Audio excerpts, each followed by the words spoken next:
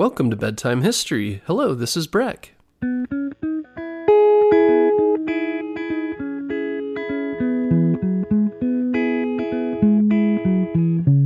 Guess what, parents? Bedtime History is now available on Storybutton. Storybutton is the easiest way to listen to our show without using screen devices like your phone or a tablet.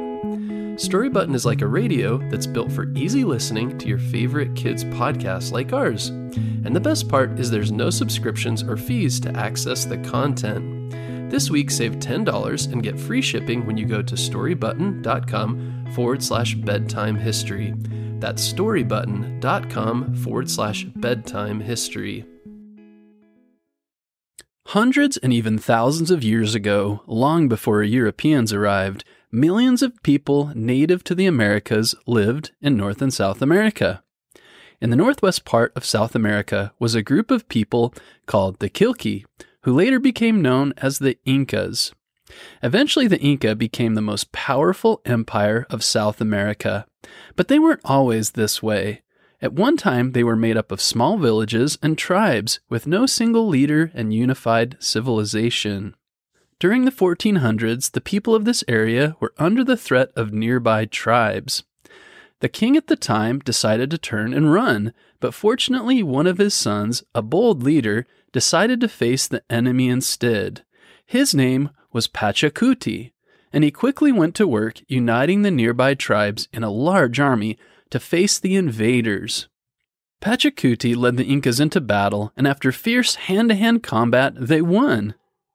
After becoming king and providing safety for his people, Pachacuti went to work on the new kingdom and united tribes. He organized the building of roads and city centers to improve the economy, temples to worship their gods, and stone walls and buildings to keep the people safe. Instead of being on the defense, he instead attacked nearby tribes who he worried might threaten their safety. After defeating the other tribes, he added their soldiers to his army and their people to his growing empire. They helped build new roads and cities, temples, and defenses. But if he could avoid battle, he'd do just that and instead offer them gifts so they would join his empire instead. The conquered tribes then paid taxes, and little by little, the Inca Empire grew. Eventually, Pachacuti's empire spread into 6 countries, which we now know today as Bolivia, Ecuador, Peru, Colombia, Chile, and Argentina. At the center of the empire was the capital city of Cusco, and what is now known as Peru. With around 40,000 citizens and another 200,000 in surrounding areas at the time. The city was located high in the Andes Mountains and had a ruling class led by Pachacuti and a priestly class who organized the worship of their gods. The Incas were skilled farmers and artisans who mined gold, silver, copper, bronze, and other precious metals and used them to craft beautiful jewelry and bowls and other tools. They also used these metals to decorate their buildings, many of which were covered in gold. They were also very advanced at designing fabrics and used them to make strong and colorful clothing. Skilled Inca engineers used advanced engineering to design their buildings. They were made of stone blocks and were often so perfectly measured that they didn't need any kind of cement to keep them together. The rulers and priestly class used advanced math to keep track of the stars and other planetary bodies. They used astronomy to design their buildings, which meant different windows and features faced planets and stars according to the time of the year. The Incas worshipped the sun and built stone temples in honor of the sun god, and decorated their buildings in gold, also in honor of him. As Pachacuti conquered new tribes across South America, he got to work building palaces in all of the new lands. One of these new territories was high in the Andes Mountains and overlooked the Urubamba River Valley. Pachacuti decided this mountaintop would be the perfect place to build a palace for his family, so he could retreat there and enjoy some quiet time away from the busy cities like Cusco.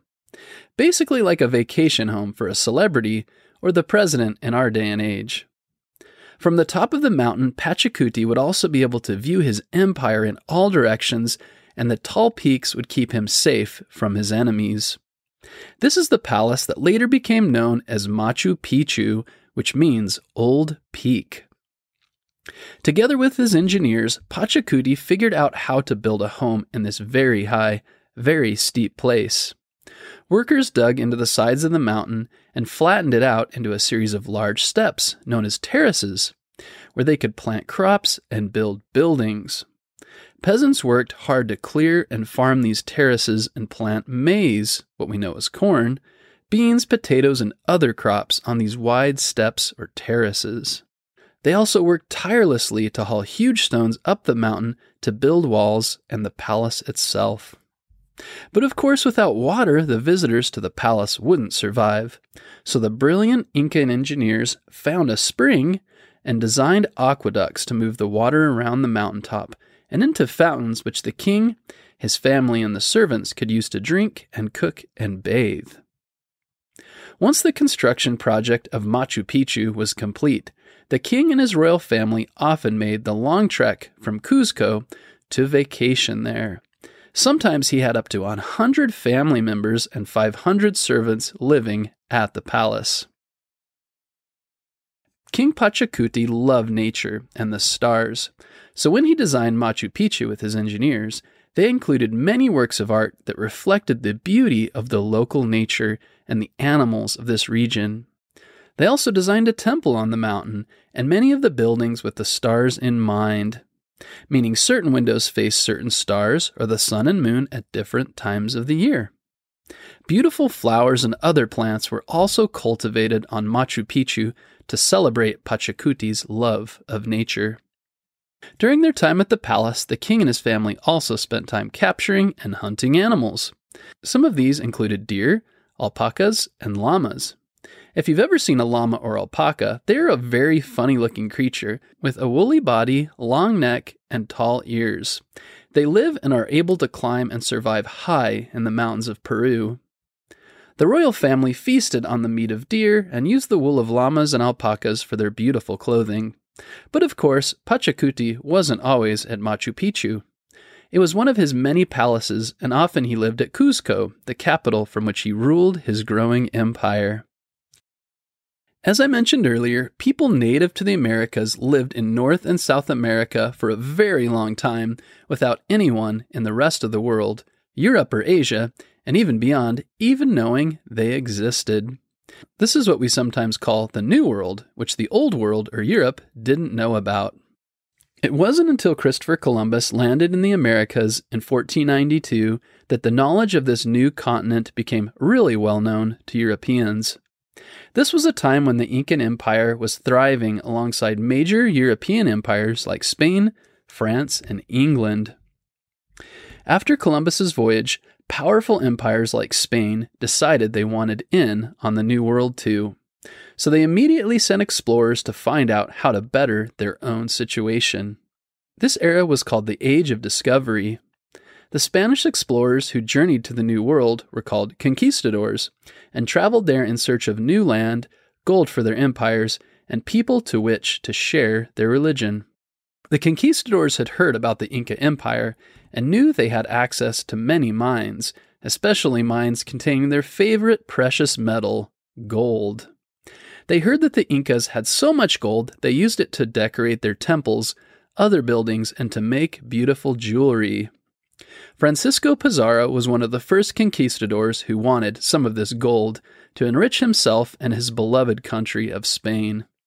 Upon landing, he declared the land of South America the property of Spain, with no consideration for the people who were already living there, such as the Incas. As you can imagine, the Inca Empire and its hordes of gold was immediately in his sights. At this time, Pachacuti was no longer the king of the Incas. Instead, they were ruled by a king named Atahualpa, who had weakened the Incan Empire during a war with his brother. But Atahualpa still had a very large army, and seeing that Pizarro's army was very small, assumed that they would defeat them very easily. He brought a small part of his army, 5,000 warriors, to the fight, and didn't even arm them. But what he didn't realize is that numbers aren't the only important part of a battle. Technology made all the difference in this age, and he wasn't prepared for Pizarro's more advanced weapons of war, such as guns, armor, and horses. Atahualpa and the Inca soldiers had never seen a gun before. How did a device like this hurt someone from a distance? Why did it make such a loud, booming noise and fire smoke and fire? For centuries, they'd only used spears and swords in battle. Needless to say, they were very unprepared to take on Pizarro and his better-armed soldiers. When the conquistadors started firing their weapons, the Incas were frightened and many were injured or died. Very quickly, the battle was over and Atahualpa had been taken captive by Pizarro and the other conquistador soldiers. With Atahualpa as his captive, Pizarro forced the Incas to bring him gold, and they did so for a very long time. The Spanish melted the beautiful gold jewelry in cups and bowls and other fine materials down into gold bars, and then they sent these back to Spain as tribute to their king. Pizarro took over government in Peru and set up his own king, who followed his orders. Over time, the Incan Empire faded in power and glory, but back to the grand palace of Machu Picchu. By this time, the mountaintop vacation home had already started to lose its magnificence, since no kings after Pachacuti lived there or took care of it like its creator did. Vines and moss grew over the stone walls. No one cultivated the terrace farms, and the beautiful buildings fell into disrepair and began to crumble with weather and age.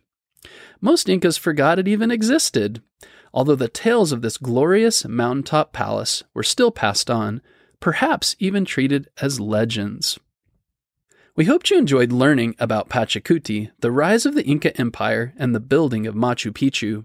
Join us next week as we continue this series and learn about Hiram Bingham, an adventure-seeking professor who reminds me a lot of one of my all-time favorite movie characters. Can you guess who it is? If so, send a message in our Share Your Thoughts link and this episode's show notes, and we'll talk to you next week to learn more about the discovery of Machu Picchu.